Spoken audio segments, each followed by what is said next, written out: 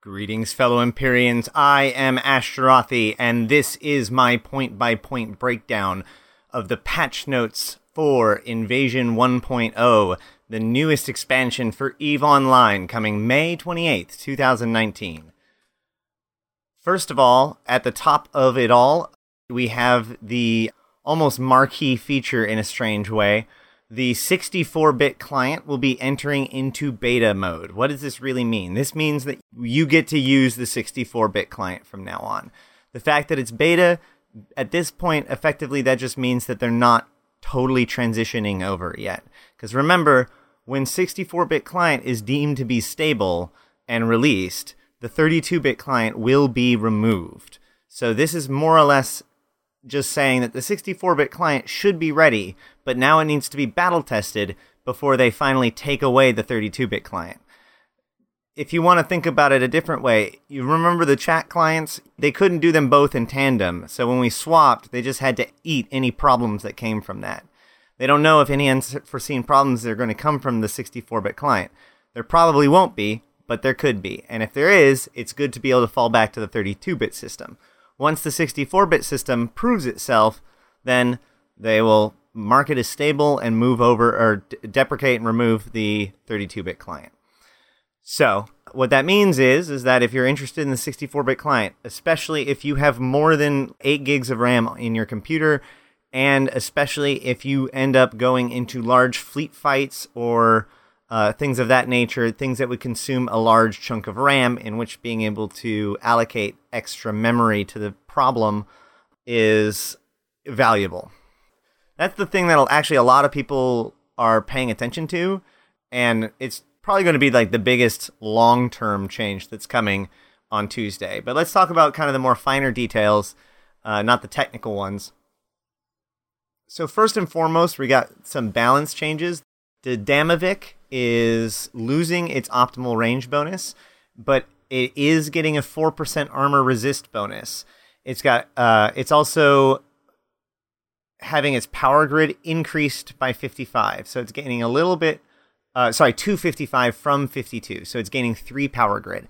So it's gaining just a little bit of fitting, and it's getting this pretty big change. So optimal range is somewhat of a big deal for these Disintegrator, the Triglavian ships, because there is no fall off for the Disintegrator. If your opponent gets out of your optimal range, it shuts off and you have to start your ramp up all over again.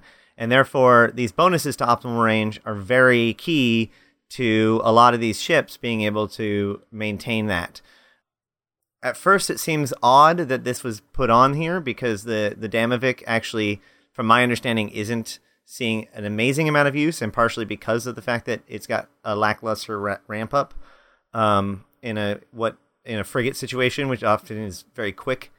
But I think that that's the reason why they put on these resistances, to make it a lot more tanky, kind of making him like little nasty punishers.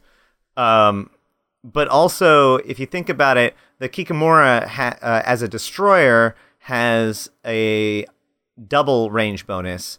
And that double range bonus doesn't actually end up being as good if the Damavik has its own range bonus too. So to keep the two ships separate, that could be another reason why they decided to take the optimal range bonus off the Damavik.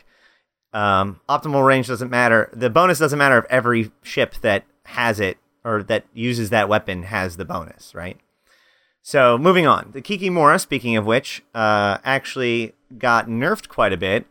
It lost its drones completely. It's not a drone ship anymore at all. It wasn't really a drone ship before. It doesn't have its auxiliary drones. And it also lost 3 to its power grid. So it's almost as if the Damavik stole 3 power grid from the Kikimora. The Kikimora has definitely been a pretty scary beast. I've seen a lot of complaining about it. I've seen a lot of people having fun with it. And one of the biggest things about it is that it does have a pretty good range with its bonuses, and it's really fast and it's hard to hit, and it just eats people up eventually. So what you're having here is a removal of the drones, probably to make it so that whole kiting process is, you don't have that locked on target, so you can't get away or whatnot. As in, like the drones stay with them regardless of where you're going, if that makes sense. But also you see that reduced power grid to make it so that they just lost a little bit more fitting to make some of these fits a little bit harder to do. Moving on, there's also the other big balance change, which is finally Tech 2 ammunition can now be loaded in all factions, storyline, and officer weapon variations, which is great because now officer weapons are now finally kind of good. Tech 2 ammo generally does more damage, but also does some sort of detriment to the weapon system. Usually something like damage for tracking, right? So you get more damage, but you have less tracking. But more importantly, it only ends up being in Tech 2 guns. And this has actually been really impressive, especially among the Amarr. If you've ever heard the sentiment that, you need Tech 2 guns in order to be good, especially with the Amarr, this is why. It's all about Scorch, baby. Because of that, it's always been hard to use these faction storyline and officer weapons because it's like you're sacking the ability to use Tech 2 ammo and the Tech 2 bonus, right? Because your bonus and your specialization skill only affects your Tech 2 module, not these other factions. So they've always struggled to be anywhere close to competitive. So the fact that now Tech 2 ammunition can be loaded in things that are quote-unquote better than Tech 2, great change. Should have happened years ago. Also, reduced tracking speed multiplier from Mystic Ammo to 5 from 7.5. And off the top of my head, I can't even tell you if that's a buff or a nerf. My guess is it's actually going to make it harder to track, but we'll see because, that's the Tech 2 Triglavian Disintegrator ammo. And I use a faction Disintegrator, so I'm not going to be able to use that until next Tuesday. Anywho, moving on. One of the other big changes, electronic warfare drones are being reduced from 20 seconds to 5 seconds for jam effectiveness, but not for jam cycle, which means now at most you can only be jammed for 5 out of 20 seconds out with any given ECM drone. So now, like it used to be that you jam, it rolls positive.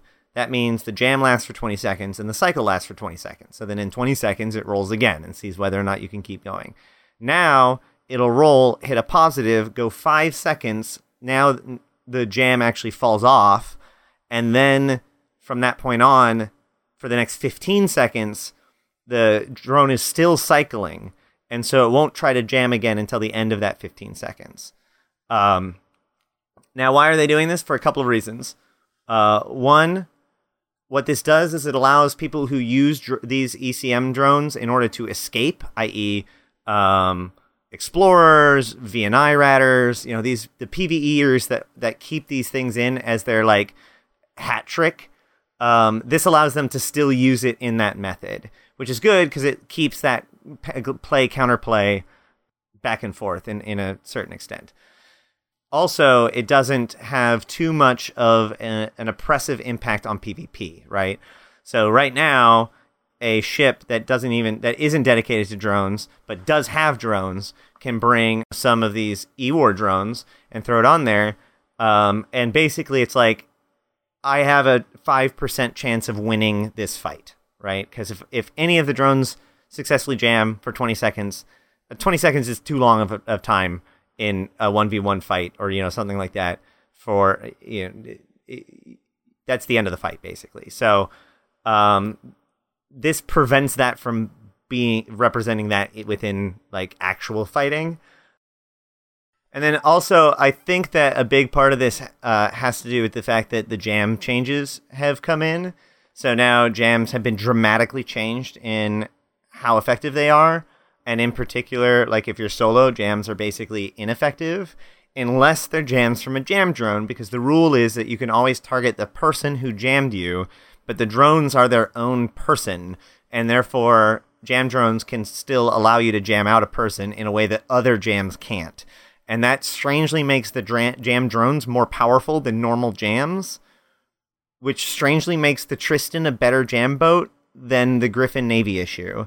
So yeah, okay, we're going to eliminate the power of jam drones to be what jams used to be, but still allow those people that use them basically as flack and a prayer to do so. Moving on. Abyssal Dead Space Faction Disintegrator variants will now drop as blueprints, was previously dropped as a module. Yeah, this is... Woo, the market on these things have gone crazy, all back and forth. Nobody knows how these things are going to go. So basically, the Faction Disintegrators are pretty darn good and in high demand, but more importantly, they don't need to be invented. They don't need to be anything like that. They just get dropped. And that's one of the reasons why they're extremely valuable, because they're just easier than all of the rest. They're come pre-assembled. They're just as good, if not better. And they don't require the Tech 2 skill book, which is the most expensive skill books that come out of the Abyss. So obviously these Faction Disintegrators are going to be popular, but now they're going to be at least a little bit less popular, although they will get the Tech 2 ammo, which is super cool, but now they're not going to drop themselves. They're going to come in a blueprint. And also, it doesn't say it here, but when they explained it to us originally, they said that blueprint will require a Tech 2 module. So it's kind of strange. Most of the other things that get built like that don't require Tech 2, but in this case, they're going for it. So, or at least was my understanding. So we'll see how it exactly plays out, but it's very possible that that's true. That's what most people have been understanding as far as speculations go, which is why the market has just been going bonkers. And we'll see if it settles down anytime soon. Okay, graphics. Improve the decal LOD, which is level of detail system, to make it more efficient and reduce the draw calls in the medium and far zoom levels, thereby increasing performance on the GPU.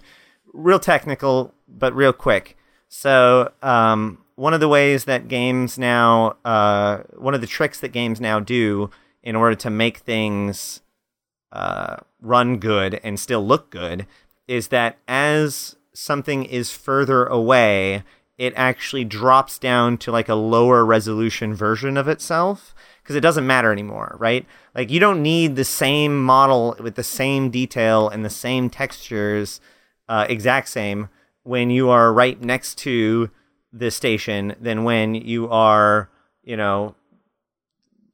on the Stargate that's on the same grid, but only technically, right? Like, if it's a blip over there, your GPU doesn't need to render the entire map. It only needs to render a very small version of it. So that's LOD. And this is saying that it's just more efficient, which basically, this is another one of those things like the 64-bit client that's just going to make things better. And it's specifically going to actually make things better for people who are far zoomed out, which is great, because those people are generally the people who are fighting in larger fleets.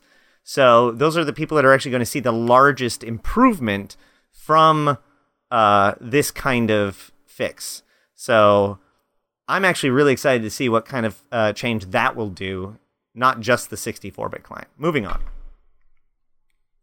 Introducing decayed, gravid, and unstable mutaplasmids for the following module groups: damage controls, assault damage controls, and added unstable mutaplasmids for the following module groups: medium, large, and extra large ancillary shield boosters, small, medium, and large ancillary armor reppers. So we are getting 2 brand new mutaplasmids, and then we're getting the more extreme versions for those other mutaplasmids. The unstable are the ones that have the biggest swings up and down.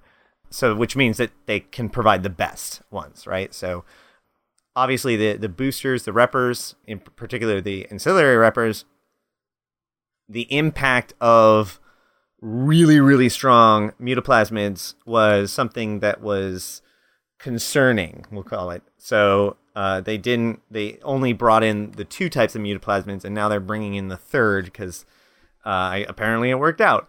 And in addition to that, speaking of making mutaplasmids tank, they're bringing in a damage controls and assault damage controls. So we're getting even more tank modules being brought into the mutaplasmid sphere, which I think is good, actually. I think that the mutaplasmid universe is actually doing much better and being much more successful as a feature than a lot of players expected it to and still give it credit for. They're just a really fun way of allowing you to adjust the game, and adds a huge amount of depth to all kinds of little nooks and crannies. For example, I didn't want to deal with having to get a really expensive faction web, or rather, I was upset that I couldn't get a faction web that would do what I wanted it to do and reach to the distance that I wanted it to reach.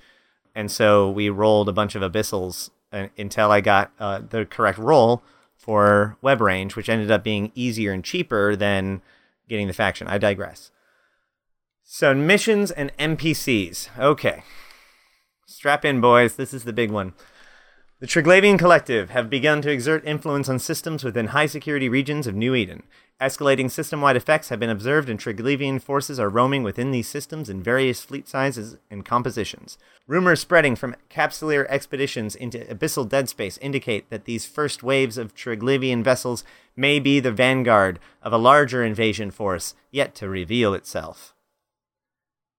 At this point, I want to pause and just remind everybody that if you look on the invasion logo, like the splash screen, it says invasion, and underneath it says it has some Triglavian script. That Triglavian script says Chapter 1. That's all I'm going to say about that. All right, we got new data cores. We've got Triglavian Quantum Engineering data core. Sorry, yeah, only one. No, is it two? It says two. But it is only one data core.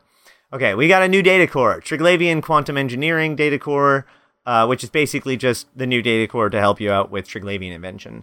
And then along with that, we also got new components, which is the Radiation Absorption Thruster, Singularity Radiation Converter, 0-point Field Manipulator, Trinary State Processor, and Lattice-Locked, Lattice-Locked Daikisogen.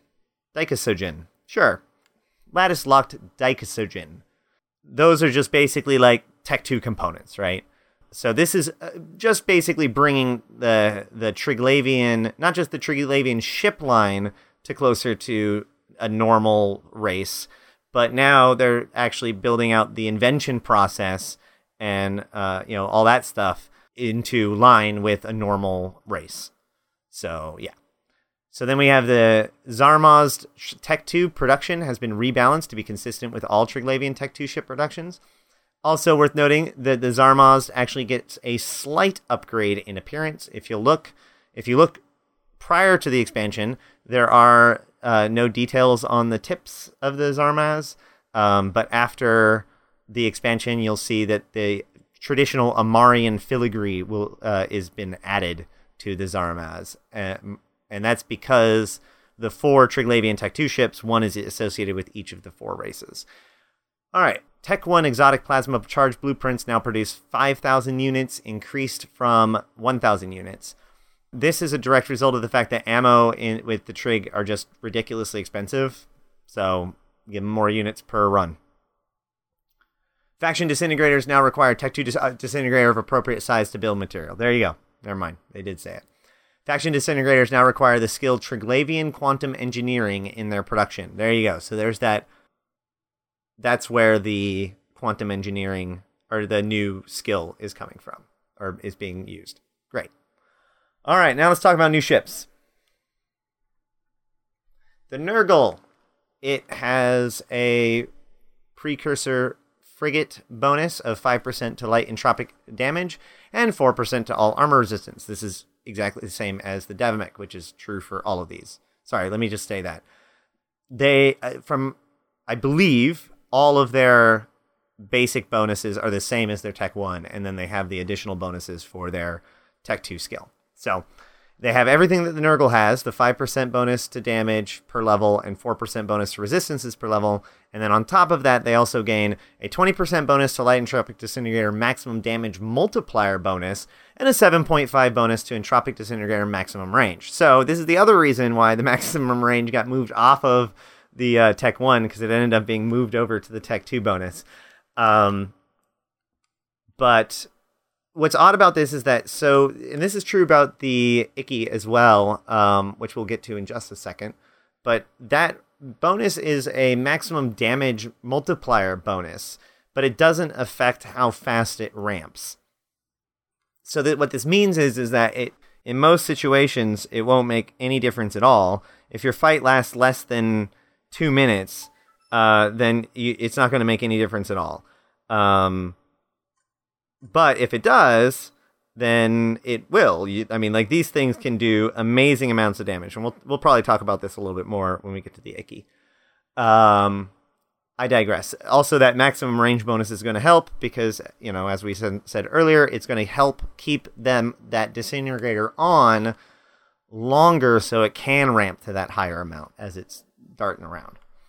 However, on top of that, it also gets the 50% reduction in Micro Warp Drive signature radius penalty, the 100% bonus to remote armor repair range, 50% reduction in energy neutralizer cap need, 50% reduction in remote armor repair cap need, 50% reduction in smart bomb cap need, and can fit assault damage controls. Now, by the way, the 4 in the middle there, everything besides the microwave,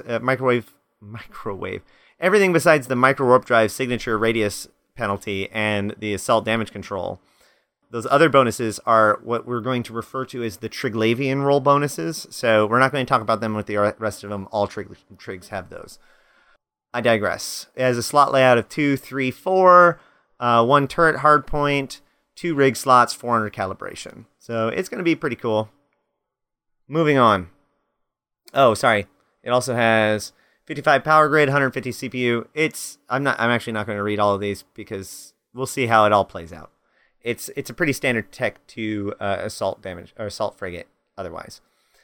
So then we have the Ikatursa, which is the Vedhak, and will probably be just called the Vedhak, at least by me. I can only make so many Monty Python references before people get tired of me, so I think I'm just going to call it the Vedhak instead.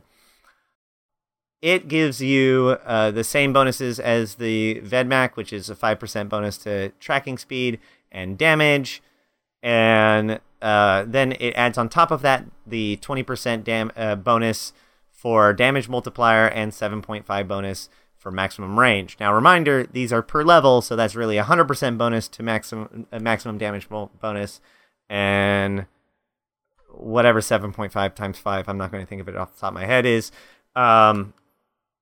somebody's going to laugh at me for that. What is it, like 35? I don't know. So it's more than that is what I'm trying to say. It's times 5. So the thing about this is that it makes the Ikatursa a very interesting position, right?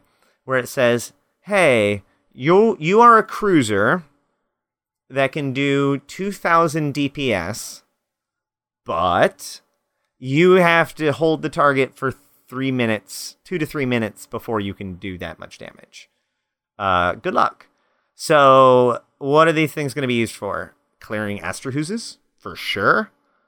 These are going to be monsters in the Proving Grounds.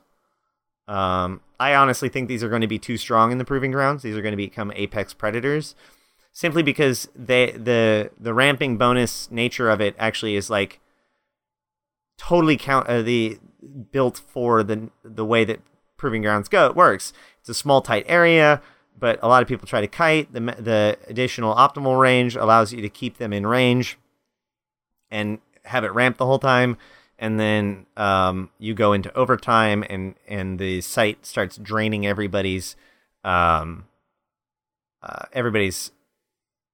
resistances. So while they're still doing the same amount of damage, you're now ramped fully up and pounding 2k damage into their face with their reduced resistances, and they're like, well, this was fun. That's what I predict. Any rate. And then it also has the Micro Warp Drive signature radius penalty, reduction in the penalty, and the assault damage controls, which is awesome.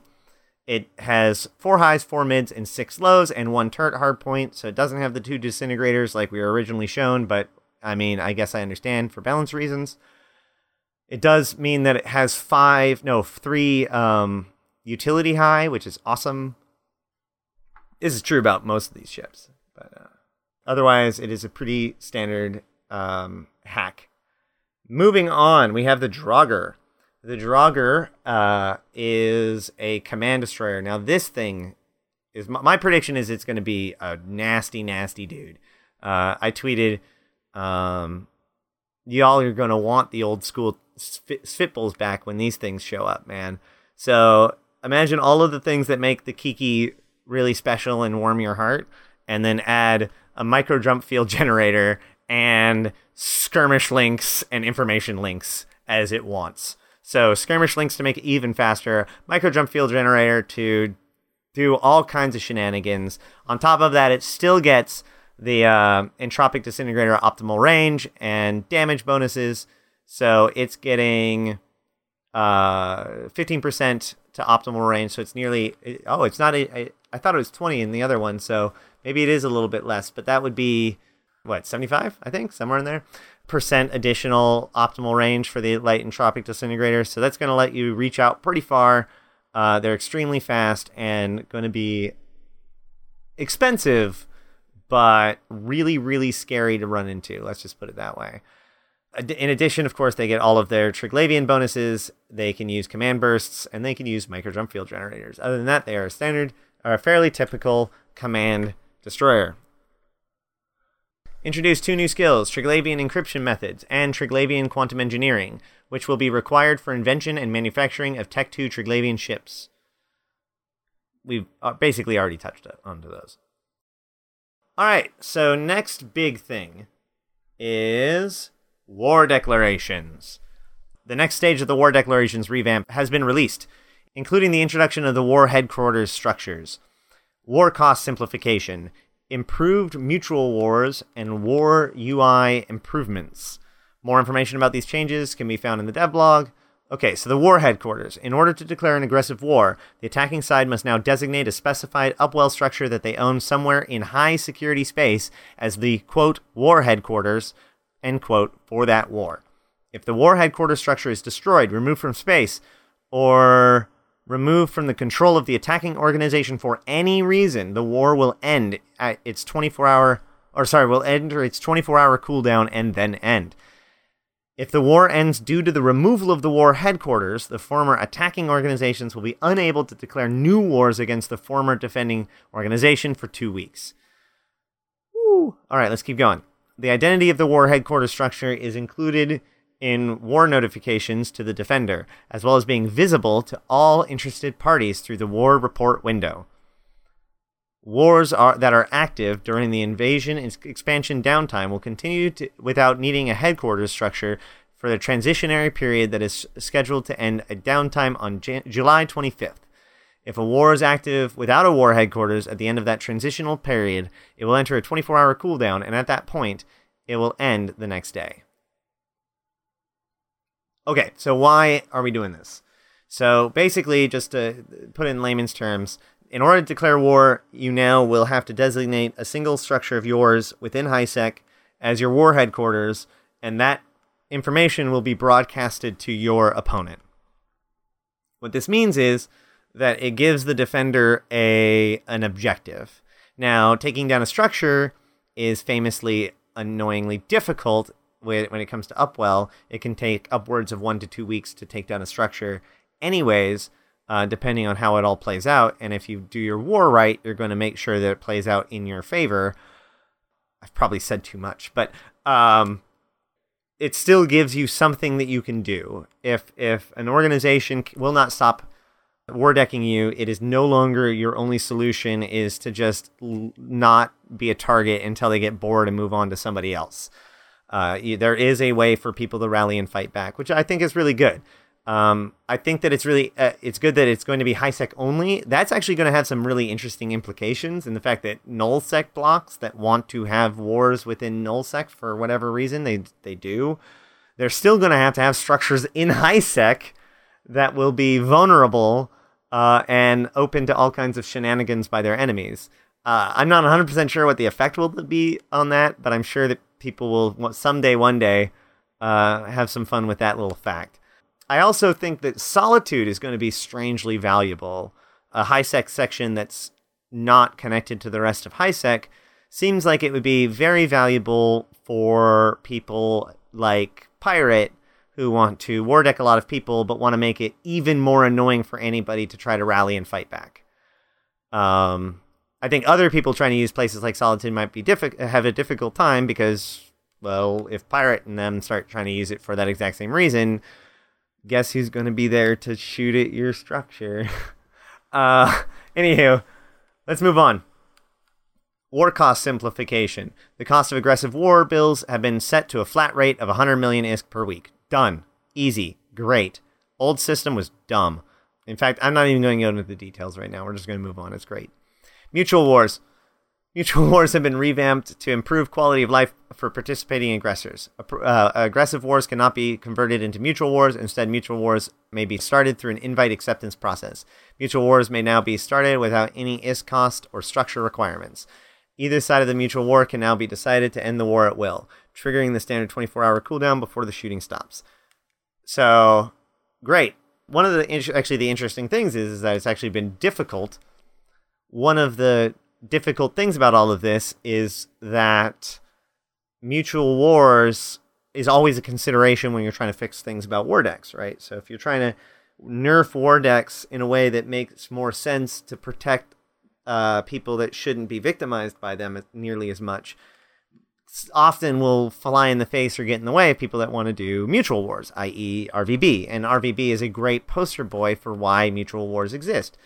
And so I really like this solution. Not only does it fix the problem, but it fixes the problem long term. It divorces mutual wars from standard wars, and so makes it so those two mechanics don't necessarily have to interfere with each other in any way. Good job. Corporations that are allies with the defending side of an ongoing war can no longer join an alliance until the war ends or their ally contract finishes, unless the alliance they are attempting to join is also the only defender they are allied with. Oh gosh. Corporations that are allies of the defending side in an ongoing war can no longer join an alliance until the war ends by their ally contract finishing, unless the alliance they are attempting to join is also the only defender they are allied with. I got it now. Okay. So, I'm in a corp. Somebody else is being war decked. I'm joining their war to defend them. Or, yeah, so I'm the ally in a defending side of an ongoing war. I cannot then go join another alliance until that war is over, or at least I'm no longer part of it, unless the alliance that I'm attempting to join is also the only defender that they are allied with. So, in other words, if I'm allied to the alliance that I am joining, so if me and the alliance that I'm joining, if my corp and the alliance that we're joining are allied in a war deck, in that one circumstance, I can then join the alliance. Otherwise, you're not allowed to join a new alliance in a corp or as a corp until an allied war contract is over. Sorry, that probably was way too long for such a small feature, but it took me a bit to figure it out, or work it out rather. User interface. Added the board my Corvette button. Corvettes will no longer be made automatically available automatically by docking in a pod. Instead, the player can choose to be placed inside of a Corvette by using this button. If the character does not currently have a Corvette, then they'll be provided one and then boarded onto it. If the Corvette is already in the ship hangar, the character will board it, and the standard modules fitted will be repaired. So, I mean, this is great. Whatever. This is actually really good for a couple of reasons. One, it makes it so that people don't have Corvettes cluttering all over the place just because they happen to dock up somewhere with a pod. It also, by putting a title on it, by putting a big banner on it, it helps new players understand what it is. And so they're not discovering the fact that they have a backup Corvette by accident after the fact of the devastating loss. It allows them to practice that concept before the devastating loss, which is pretty good.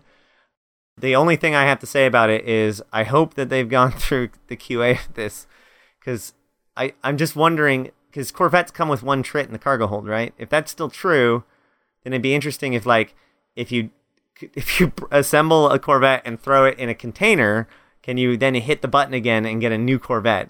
And if so, I wonder how long it'll be until somebody calculates the ISK per hour of just processing Corvettes. I know that people talked about it back before when you could just suicide them. At any rate, the styling of the undock, view outside, and take control buttons have been updated. Updated redeem queue notifications that now appear in the Neocom and not in the notification widgets. Hangars are now visible below the station services by default. And then the remodeling of the agency. New character, or new, cleaner, and more functional UI. I'm actually not... Yeah, I'll read it. New, cleaner, and more functional UI, using the progressive disclosure approach to funnel the user to their desired content. Bookmarking pages is now possible, allowing you to skip the funnel and go straight to the most used pages. Agent Finder is back. Filters will now be more visible and easy to use. Filters will now remember their last settings for each page. Reset all filtered buttons is available. Search for specific planets, types, and planetary production agency page to establish your colony on. And if they are within range of your remote sensing skills, see the available resources without opening the PP window of each planet. That is amazing, by the way. That is so good in the agency window. The amount of anomalies and signatures in case-based systems is now visible from anywhere. From one of the best parts of the agency to one of the most, we're going to go with controversial. Combat anomalies or anomalies and ice belts show the exact type of site within one jump away, and 2 jumps or further, only the existence of the site is shown. I'm not terribly happy about this. I've articulated my thoughts on it multiple times, and I don't feel this is the time or the place to continue to articulate it. So we're just going to move on, and that's a thing. Storyline missions and escalations will guide the player to the respective pages by displaying the new label. Cool. This allows people to find storylines and escalations. Yay! Contested level of faction warfare systems and available faction warfare complexes are now visible from anywhere in EVE. This is another crazy change. Like, people say, oh, they haven't done anything about faction warfare. They actually have been doing quite a bit about faction warfare. I almost feel bad saying that they haven't been doing anything.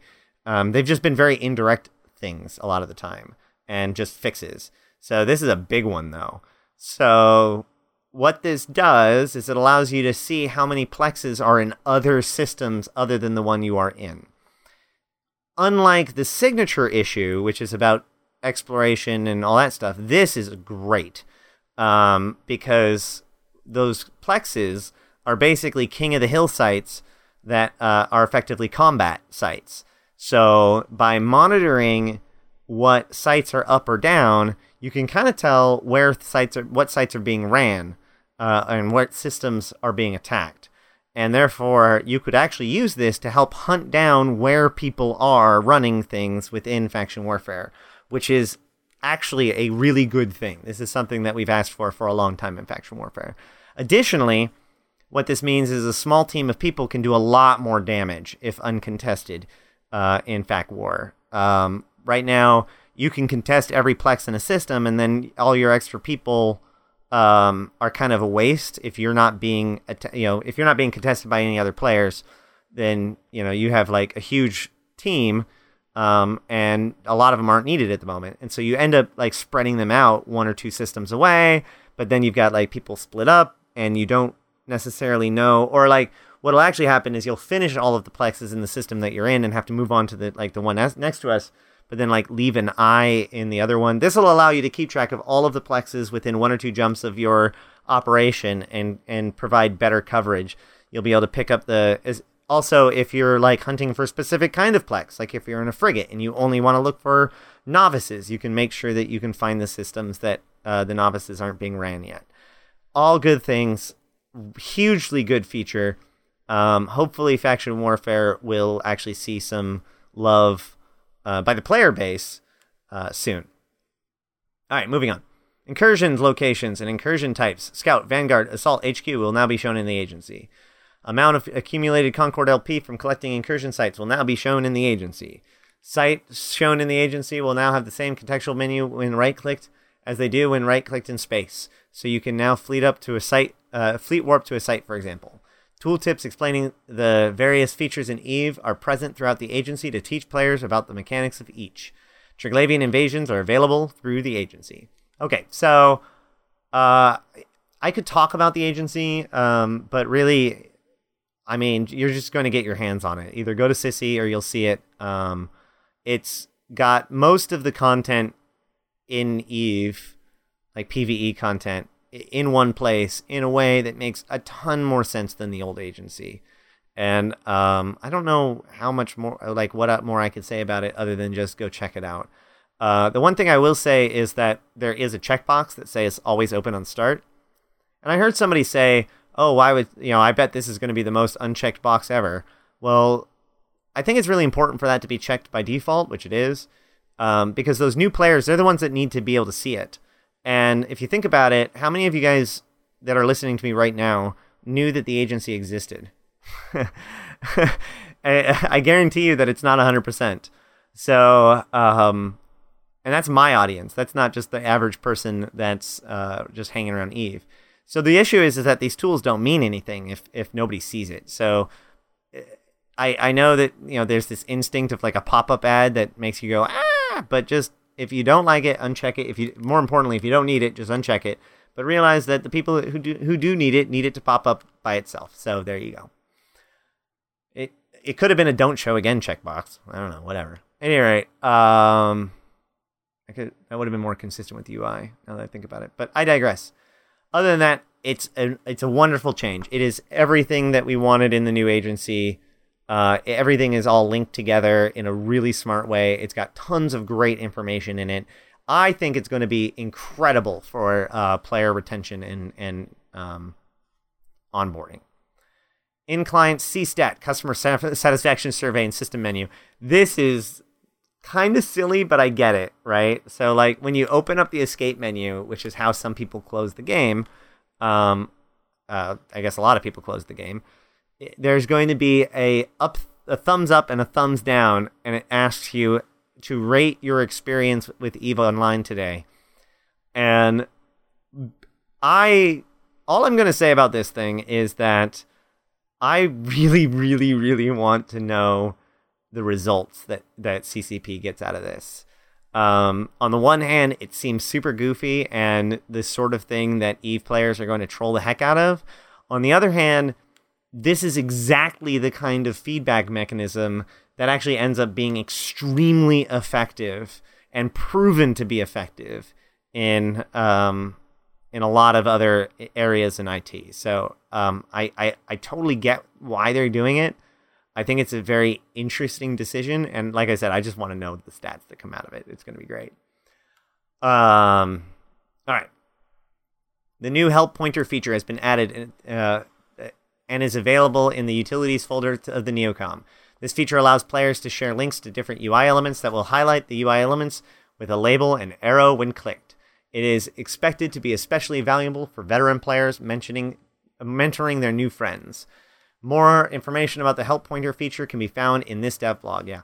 So, this is also amazing. They tested it a few months ago. I think it's one of CC Parker's babies, and everything she comes up with is just beautiful.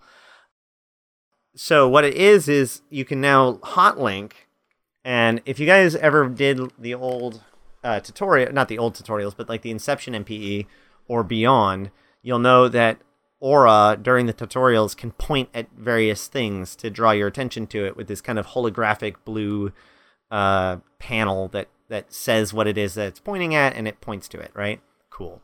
This gives that power to the players where you can actually, it's a drag and drop menu where you can drop it into a chat and it becomes a hot link that will point to that object. Not only is this exceptionally good at teaching new players, this is going to be great for rookie help. This is going to be great for local. This is going to be great for everyone. I'm going to have a notepad with my favorites on there so that way I don't have to search for individual icons sometimes.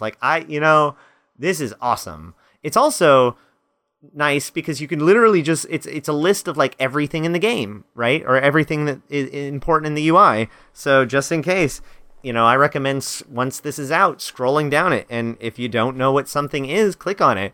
I guarantee you that there's going to be at least one person that finds Project Discovery because of this. I mean, there's probably going to be some finding it because of it, the new agency. But, somebody's going to be scrolling through the pointers and be like, what is that? Click, oh. All right, so moving on. War UI improvements. The new War Info tab and the Wars tab of the corporation. Whoa. The new War Info tab in the Wars tab of the corporation window, which explains the war declaration system and shows you the war status of your corporation at a glance. The Kill Reports tab for your corporation has been moved to the Wars tab from the Wars tab to the Home tab of the Corporation window. This works way better written than read out loud.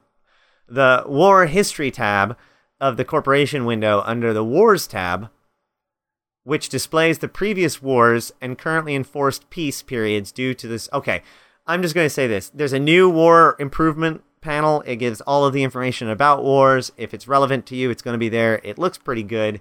I haven't heard any feedback one way or another about it besides my glancing at it and thinking it looked pretty good. Defect fixes. Address small disintegrators not having bonuses applied from Wolf-Rayet C2 wormholes. Interesting. Address Kikimuras not having bonuses applied in Wolf-Rayet C2 wormholes. Fixed issues preventing Higgs scrams from preventing micro jump field warps. Updated Triglavian T2 ships to have appropriate warp speeds. Fixed an issue where Sister of Eve advanced combat suits were not appearing in the market. Oh yeah, I didn't even think about that one. Fixed a rare case where weapons of the same weapon group got loaded with different amounts of charges. So these are all just little bugs that you probably didn't even know existed. Hopefully didn't know existed, now are fixed. Graphics.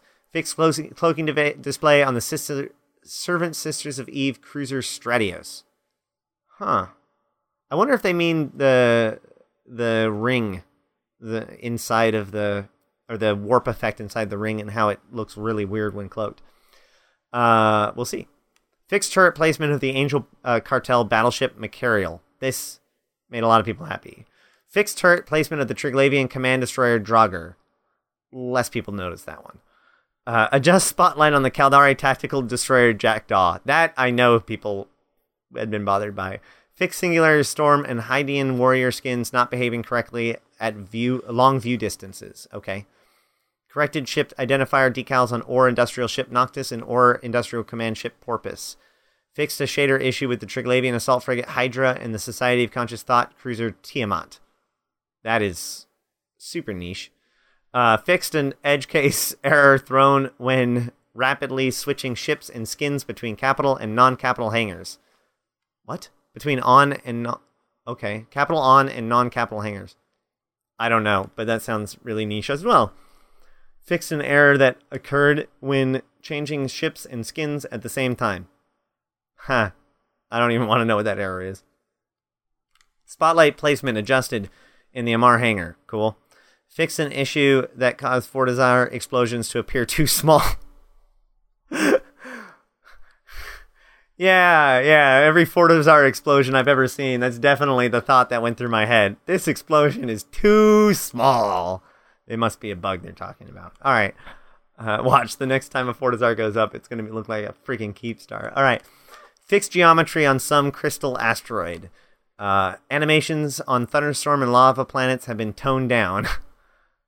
When docking visual... Yeah, that's actually a really good point. Like, they look really cool, but if you think about them at scale, that is some violent movement.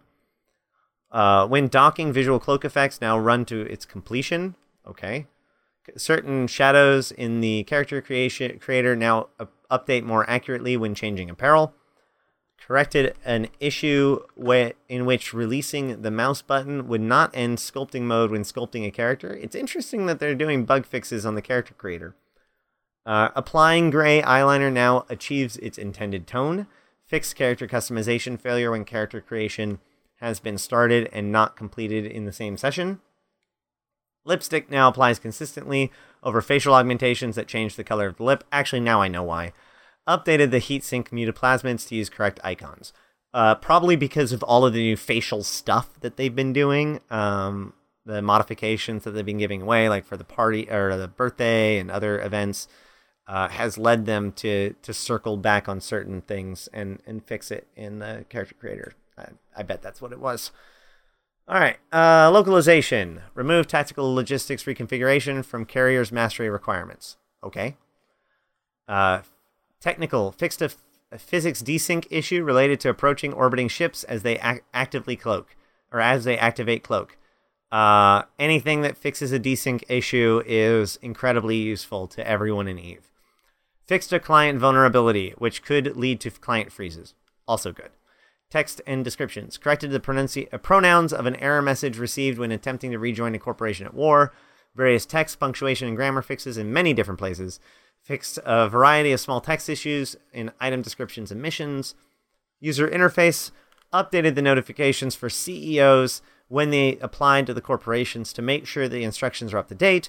Fixed inconsistencies with dragging character links into the member list out of chat channel. This will now always try to invite characters to the chat channel if possible, no matter where the link was coming from and if the link was dropped into empty space or on top of of another character. This is actually, I know that seems really somewhat confusing, but basically what that means is that I believe what that is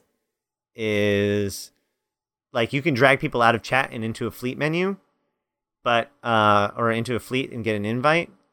I'm pretty sure that's what it's talking about.